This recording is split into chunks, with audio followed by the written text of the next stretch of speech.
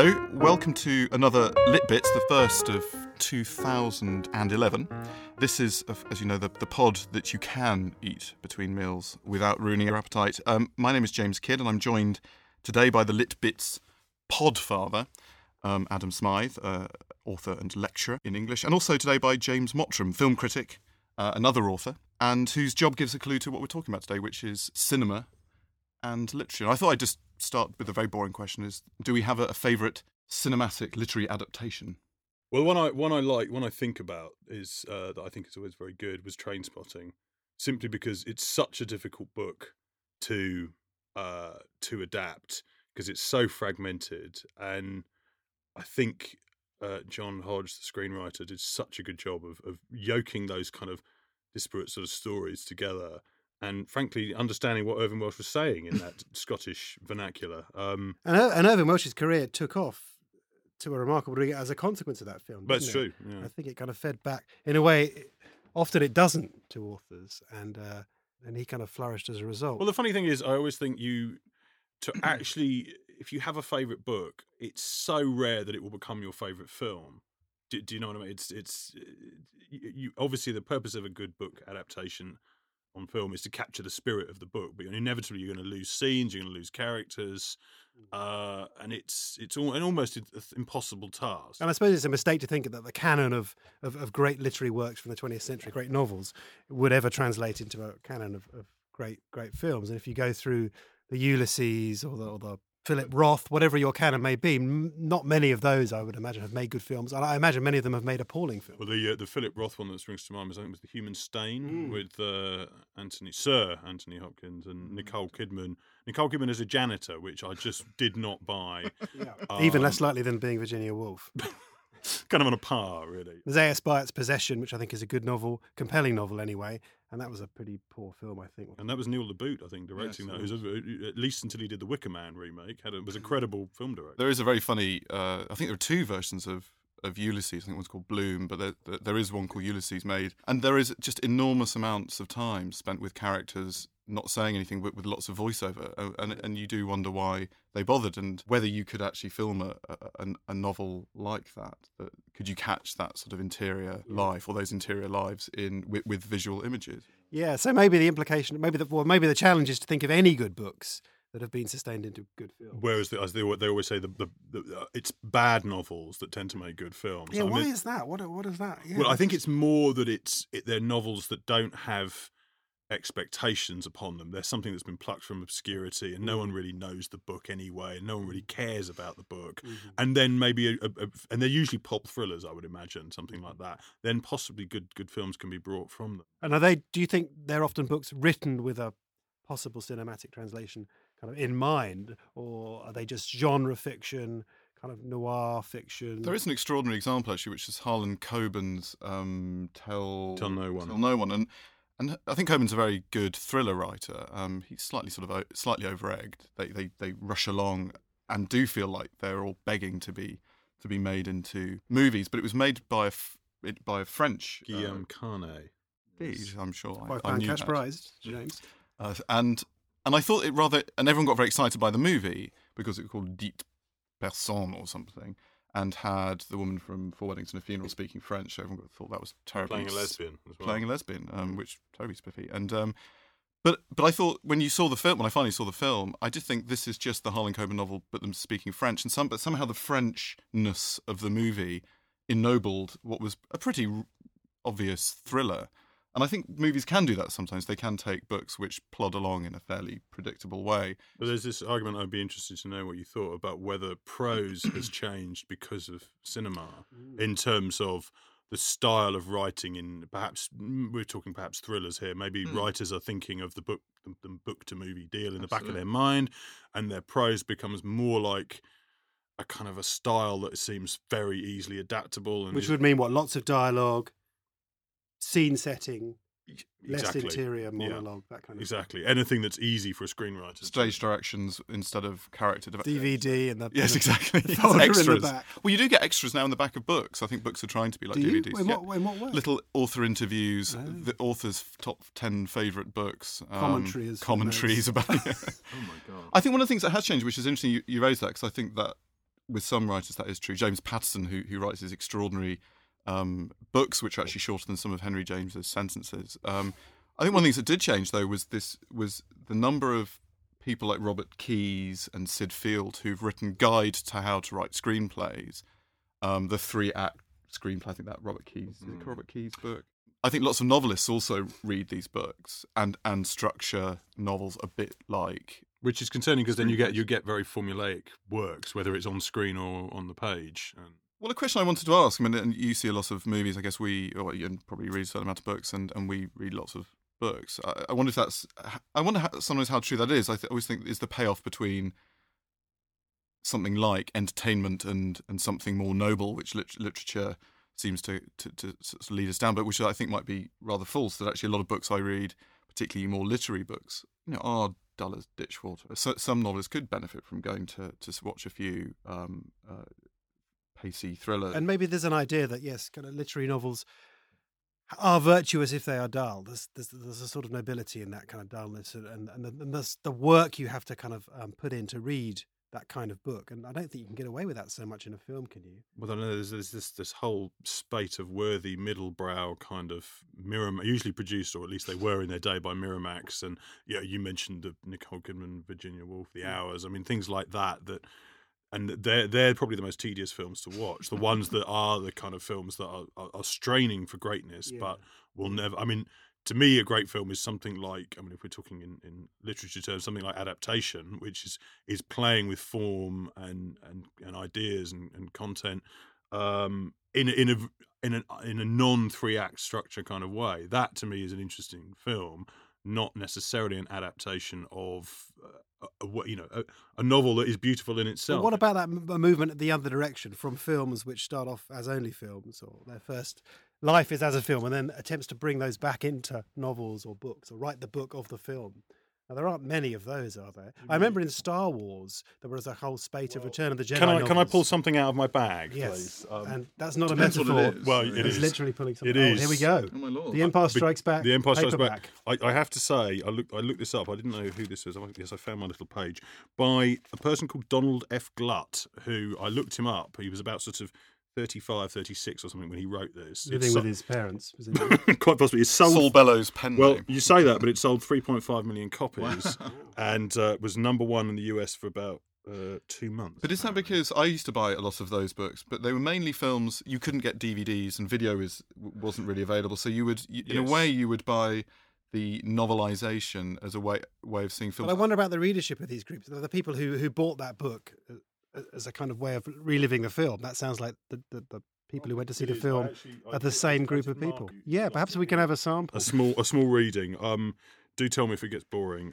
I'll see where we can. It is The Empire Strikes Back. It is The Empire Strikes Back. He is his. I have to say, I think he's his son. That's the way it all turns out. But this is probably the key scene of the entire 6 films. Let's say, and this is how it's been written in this book.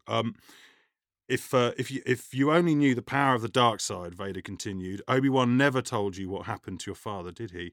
Mention of his father aroused Luke's anger. He told me enough, he yelled. He told me you killed him. No, Vader replied calmly. I am your father. Stunned, Luke stared with disbelief at the black-clad warrior and then pulled away at this revelation. The 2 warriors stood staring at one another, father and son. That's it's more than a touch of Barbara Cartland there, I think, isn't it? And it's a good example of a novel failing to do interiority and failing to convey the process of thought.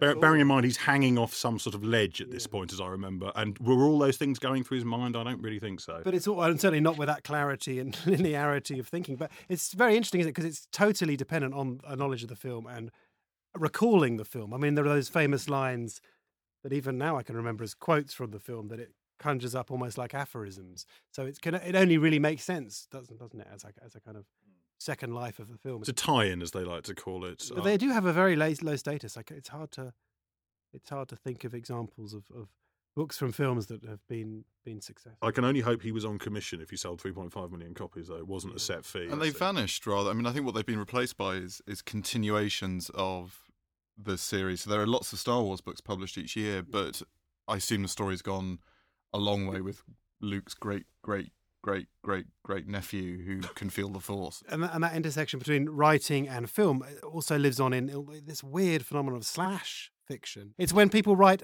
imaginative fiction about people who have been in films or books and combine them. Critic David Thompson, weirdly, I was told the other day, has written, I think, a novel called Suspect, which takes lots and lots of film characters from film noir and from lots of different characters from film noir, and I think lots of different films, and imagines them in some weird setting, which he constantly adds to and imagines. And I think basically it's all about how much he quite fancies Nicole Kidman, from what I can gather. But and there's a lot of bringing together in this genre, apparently, characters from different films and different novels who aren't in the same universe, really, but combining them. Also, people from real life. I know there was a lot of kind of homoerotic / fiction about Obama's romantic entanglements with Raul Emanuel just after his election, apparently. That's an interesting question about the hierarchy, about why is it that books get made into films, but films don't get reimagined as books in any way. I mean, I was reading Craig Rain's latest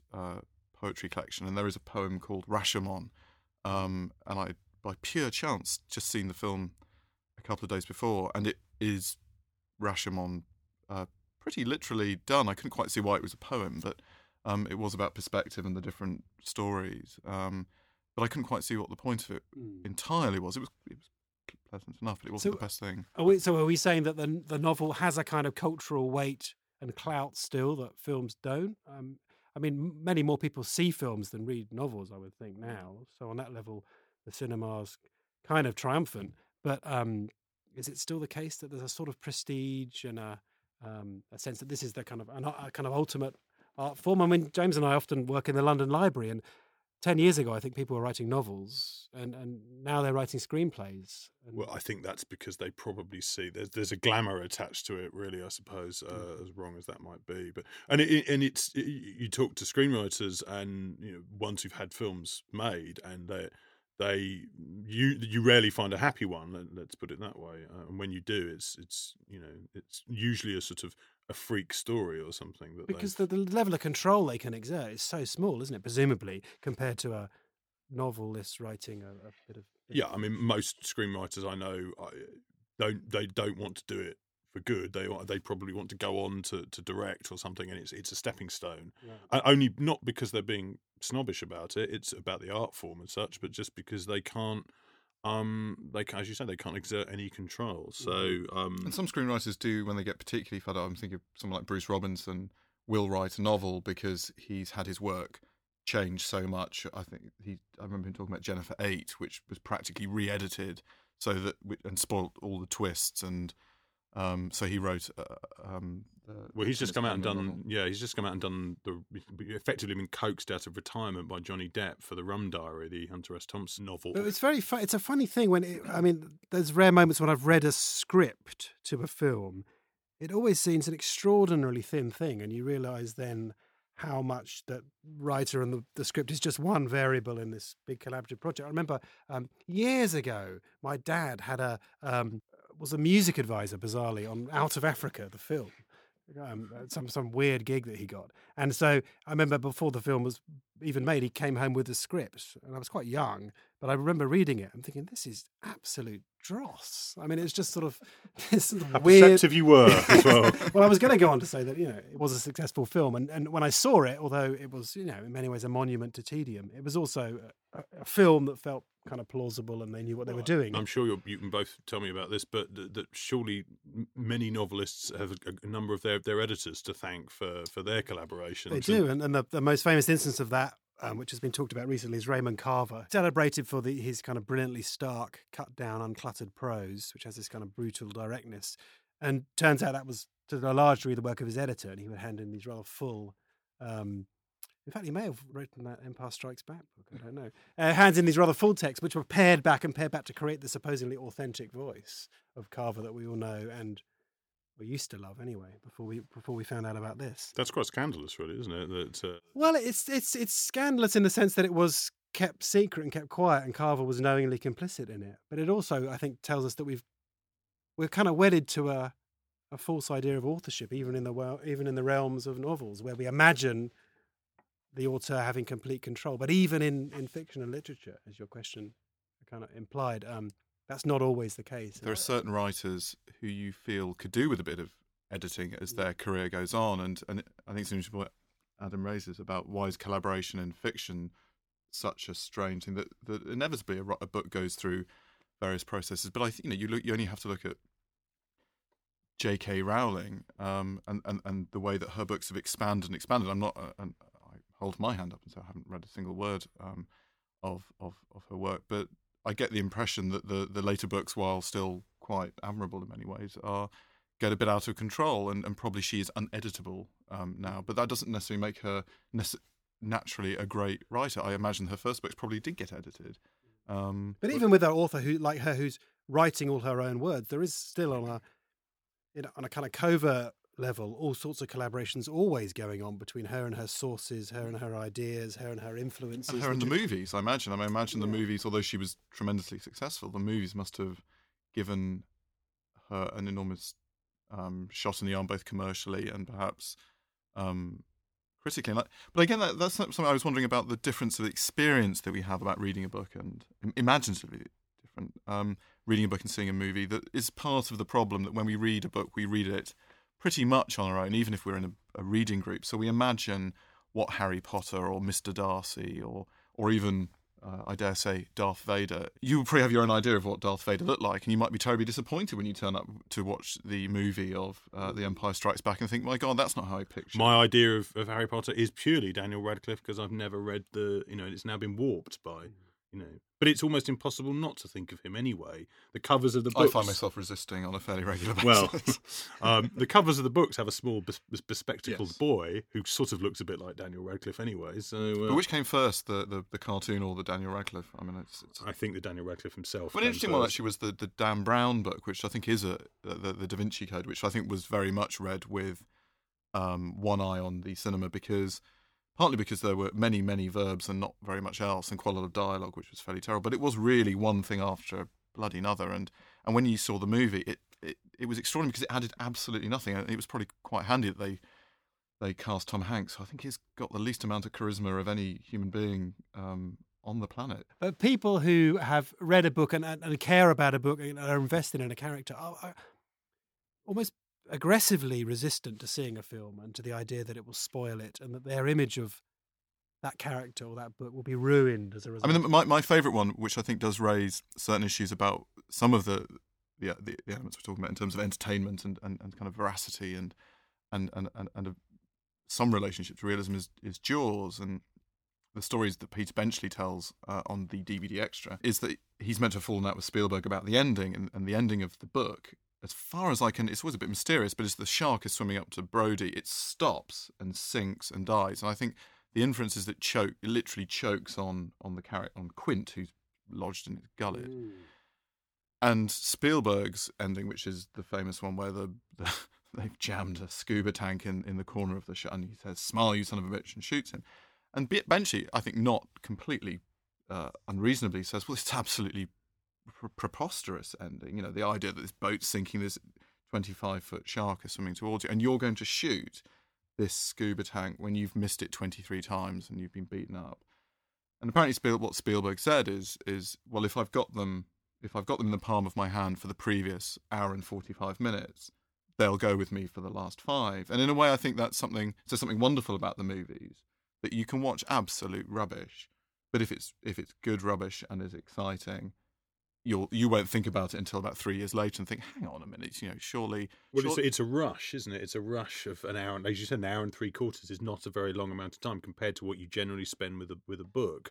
A book is there to be savoured word by word, page by page. You can flick back and reread sections, which is often how I sort of read something. I'll read it very, very slowly and just go through it bit by bit. But a film is a set. I mean, of course, you can pause a film if you're watching it on DVD, but I don't think many people do unless they're interrupted or something. You're there to watch it in that set amount of time, and they're two very, very different artistic experiences. So these different forms have different relationships to plausibility, and when we're consuming them, when we're reading a novel, we have maybe more rigorous and even narrow-minded ideas of what's plausible. And well, it's a more, unfortunately to say, but it's a more passive experience. But isn't it possible to read with a similar level of passivity? I mean, I often read books and I read 3 pages and I can't remember what I've read. That's absolutely true. If you're not engaged with the book, I mean, I would certainly find if it's a book I am truly engaged by, that's an experience you can't replace with a film. It's also interesting that the things that you do when you,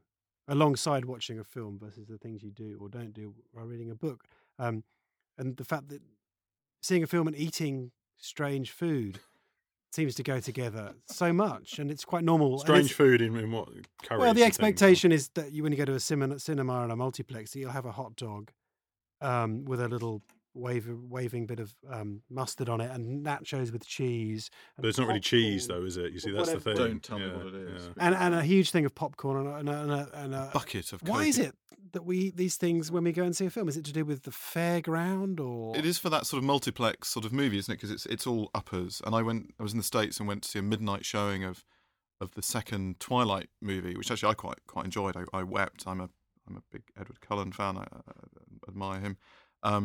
And my father-in-law was there, and he'd had enormous amounts of caffeinated and chocolatified stuff, and he still fell asleep. And I thought that probably, if he fell asleep with the amount of caffeine, chocolate, popcorn, and coffee he'd had, he can't have enjoyed the film very much. Whereas going to a library, I mean, obviously you can't eat in a library, and that's partly to do with book preservation, but I don't think it's entirely to do with book preservation. I think there's also a sense that these are books, you need to dedicate yourself absolutely to these books, and munching on some nachos is not on. I was asked to write an article talking about books that might be adapted, and usually most of these kind of big scale books the rights have been taken up anyway, but books that should not be adapted for those sorts of reasons. So here's a list of 5, and I'd be interested to know if you've read them and whether you think you would agree with my 5 choices. I don't know if you've read them or not. If you haven't read them, it's going to be a disastrous segment. Well, I'll pick them at random. Blood Meridian, first read of that. all. Yeah, great book, marvellous book. Now, Tommy Lee Jones at one point or another had the rights to it. Someone just told me that James Franco, apparently he's got the rights to it now and he's going to make it, but Tommy Lee Jones, who did a great Western, The Three Burials, that he directed to, he's perfectly capable of doing it, wrote the script, and Sony, who took it to, said it's just too violent, and then presumably it's hard to imagine it working, and also why you would choose it, except that Cormac McCarthy is No Country for Old Men actually didn't. The movie, while I think very good, didn't really add anything to. In fact, I think rather subtractive. I mean, it was fine, but I've never wanted to see it again. Whereas I quite like to read the book. And the thing about Blood Meridian is the extraordinary vocabulary he uses, this kind of Old Testament and also classical Latin and Greek sources. It's just extraordinary. The narrative voice is extraordinary, and that's what it's all about. The rest is just wandering around a desert, killing people every now and again. A lot of scalping, I believe. Yeah, a lot of scalping. Which presumably is the problem that Hollywood will have. Cloud Atlas, the David Mitchell novel, which apparently is set over numerous centuries. And it's very much a book. I mean, it's about a book that's been... But your favourite Tom Hanks is attached to that. So I'm absolutely thrilled. But it'd be interesting to know, wouldn't it, in the process of kind of pitching an idea to filmmakers and producers, whether coming in and saying this has been a great novel, or this has been a successful work of, and all these pieces you're citing are kind of literary fiction, respectable literary fiction, whether that's an ace in your hand or whether they roll their eyes. But I think the key thing is to when you're getting these projects off the ground is to attract well-known actors, that the Tom Hankses of this world, and if it's if it's a credible book that has a great reputation, that's a starting point, as opposed to an untested screenplay that's been written by someone out of the blue.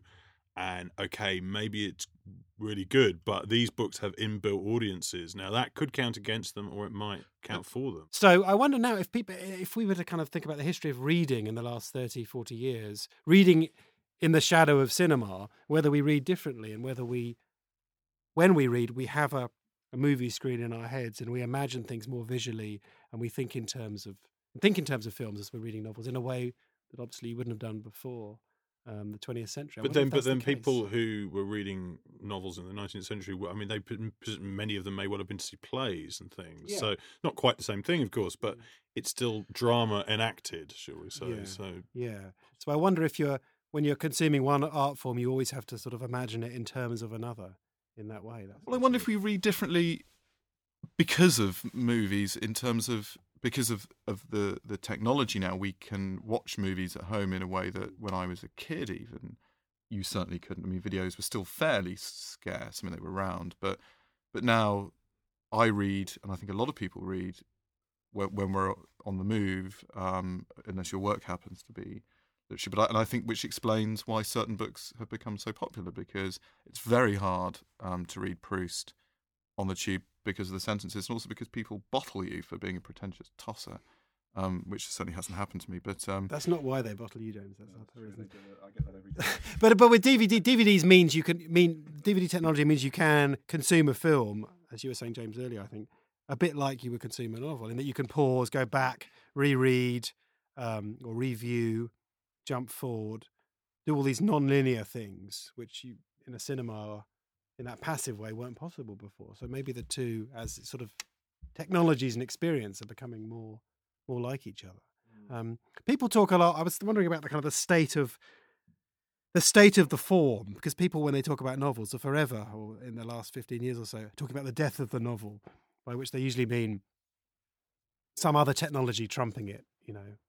Digital stuff, video games, croquet, lacrosse. I don't know what other things occupying the place where novels flourished. Or people are saying that novel as a form, as a genre, is tedious and boring now. But then you also get Peter Greenaway saying that cinema is dead. Well, that's what I was going to say. Is there a similar sense? Is there a sense of cinema in crisis, or cinema needing to reinvent itself? Or I think because cinema is technology based in the very nature of how it gets to our screens and even how we watch it. At the same time, you're consistently seeing stories you've seen many, many times before, just draped in a new guise, as it were. Yes, you could imagine in 20 years' time cinema being around, and also you being able to inform the movie and shape the narrative and have an impact. How they would do, if it can get to that would be fascinating. I mean, you mentioned, or one of you mentioned video games. I'm much more interested in the way video game narratives have evolved.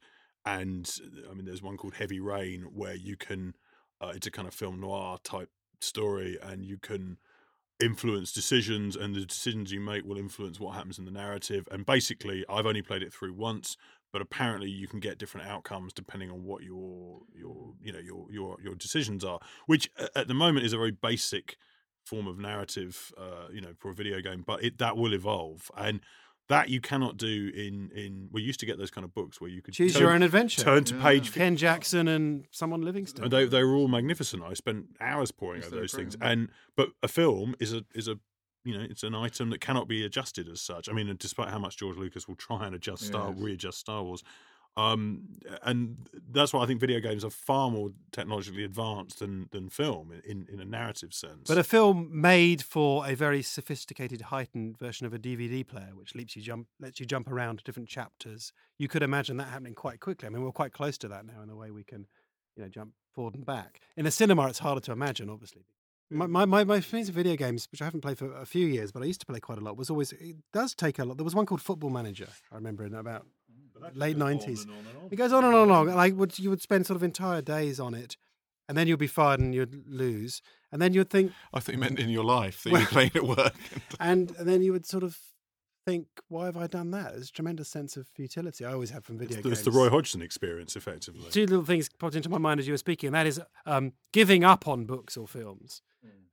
And how often we do that, and when we do that. When you put a book down, never to come back, or how often do you walk out of a film? Well, that's very interesting, because I try, I make it a real thing not to walk out of a film unless for some reason I have a time issue, which is generally at a film festival where you may have to walk out of a film and that's usually, it can be a very painful experience if you've really enjoyed the film and you've got to go for some other reason, and that's awful. But what's the last film you walked out of as an expression of your hatred of it? Oh, that's a good question. That I've not done a great deal of. I remember walking out of Smiller's Feeling for Snow, which I think I walked out on the book, actually. Well, and that's a sensible, because that's a good book for 80%, and then it turns into a weird James Bond film at the end, isn't it? But I agree, it's very rare to walk out. The last film I walked out of, I think, was probably Highlander 3, whichever was the terrible one, when I was about 13. Well, generally speaking, the weather's so bad in this country that it's actually nicer to stay in a warm seat you've just paid for than it is to go out into the cold. You've paid, and there is a money bit. And you could go and complain to the manager and get your money back. I should say that. I mean, I think you should try that if you're unhappy with the film. Well, I've eaten so much popcorn I can barely speak. You roll out of the aisle. But with books, I've developed this worrying habit of reading a kind of about 70 pages and sort of getting the point of it. and sort of getting the point of the book, what it's trying to do roughly. I'm not terribly interested in the plot, maybe, but I see where it sits in relation to other books. I'm reading it in that pragmatic, critical but pragmatic way, and then I think there's other things. But you have 53 books on the go at that. I'm a bit like that I'll start lots of books, and then I have to read one for work, so I've got 12 already, and I forget which ones I've got. So, but beside my bed, when we see a film or a DVD, we think in terms, I think, of pleasure and uncompromised pleasure. In a way, with a book, there's pleasure there, definitely, and I love reading, but there's a little spark of duty that's always there. A little spark of a sense of improvement and learning and education. There is a cinematic. I mean, I remember going, and this is like that sort of slightly Woody Allen feeling about, you go see a Tarkovsky season, and you wander out, and you're sort of holding up the program in case anyone mistakes you for someone who's idiot, and you say, like, I've just seen this film by Tarkovsky, and you've hated every minute of it, but it's very impressive to wander out of the BFI having just seen Solaris or Stalker or something. I remember feeling, and that's much more like my feeling of being, say, a student and always having a copy of Camus in my pocket, which really was to write down, phone numbers and stuff, but looked pretty good.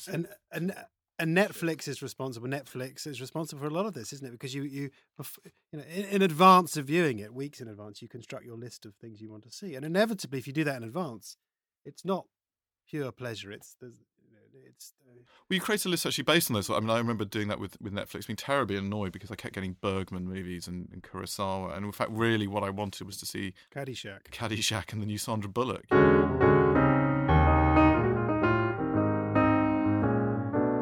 What's filmable and not filmable? And I was thinking both in terms of, partly in terms of novels, I see the corrections, but I was thinking of things like The Naked Lunch, but also I was thinking of the difference in the visual and the image in terms of something like a film like American Psycho and Crash, the J.G. Ballard. Crash. I always thought that.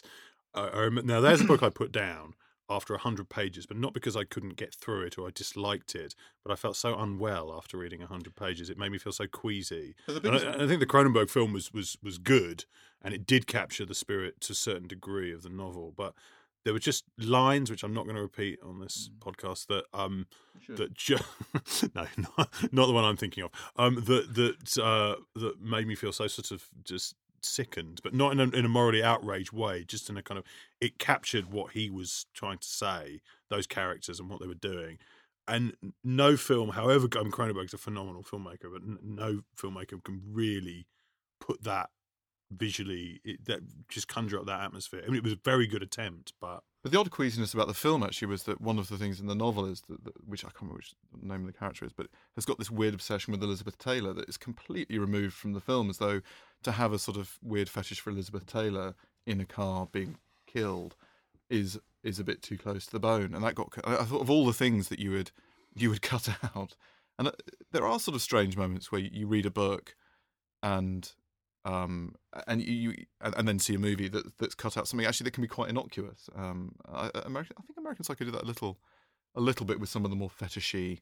I mean, that's a very, very good adaptation, because there was no way they could ever put in the violence that's in the book. It would be banned instantly as a film, and I don't think I understood that. I mean, I actually think that was a big problem with the reaction to the book, that actually all the violence was in fact less shocking often. Well, and I remember similarly to the way I felt about Trainspotting, in the way that had certain disparate scenes that they yoked together into one particular sequence. That I'm thinking of the nightclub sequence where they all go out, and that pulled together about 3 or 4 different stories from the book that had nothing to do with each other in the book.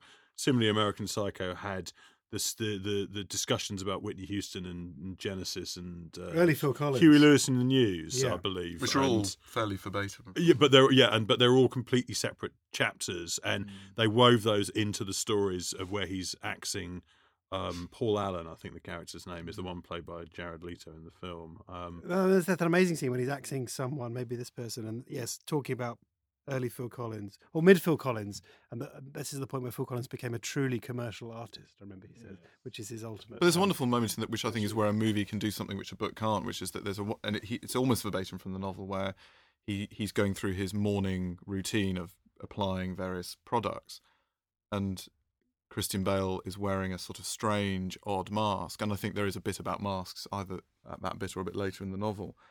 And it's an extraordinary image which actually says far more than anything that's coming out of his mouth. And the fact that Ellis also has a Christian Bale fetish is also sort of Well, the thing with the book, it listed it was a series of lists, that book, in some respects, which work on one level can get quite tedious to read on another level. I mean, it was, in a strange way, it's an extraordinarily tedious book in some places, and in other places it's quite an incredible book. It's a sort of numbing book, isn't it? I mean, I think another moment which I always remember is reading and then and watching the movie The Silence of the Lambs, and actually the most memorable line in it about I'm having an old friend for dinner, which is terribly hokey and cheesy, but rather wonderful, isn't in the book. The ambition to become a novelist versus the ambition to become a filmmaker, because it seems, from a personal point of view, film is a distant and impossible medium. I would never really think about waking up on a Monday morning thinking, I'm going to try and become a film director or make a film. Although one sees lots of films and it saturates our culture, but everyone writes a bit of prose. Everyone writes a bit of imaginative prose, probably. And so you're always already up and running to some degree and familiar with how you might write dialogue or well, you technically could write a book tomorrow and could then take it to a publisher and it could be published. Yeah. If you wrote a screenplay, you're only really at the very beginning in terms of having to get it made. I mean, there are so many screenplays, of course, that don't ever get made or anywhere near getting made. Yeah. You need to know people. It's a cliche, but you need to know. You need a bunch of an agent and producer and all that kind of stuff. But I wonder if now with all these, everyone has a mobile phone with a camera on that can do video now and a computer when you can edit things on. I wonder, it does seem that technology, which initially was impossible, is suddenly available on a day-to-day level. Well, I think that's about all we've got time for this evening. We hope you've enjoyed pod number 4, is it? Pod 4, Return of the Pod, ready for launching shortly. Thanks very much, James Mottram, for coming in to talk about film. Thanks to Tom Hanks. And we'll be greeting you with pod number 5 very, very soon.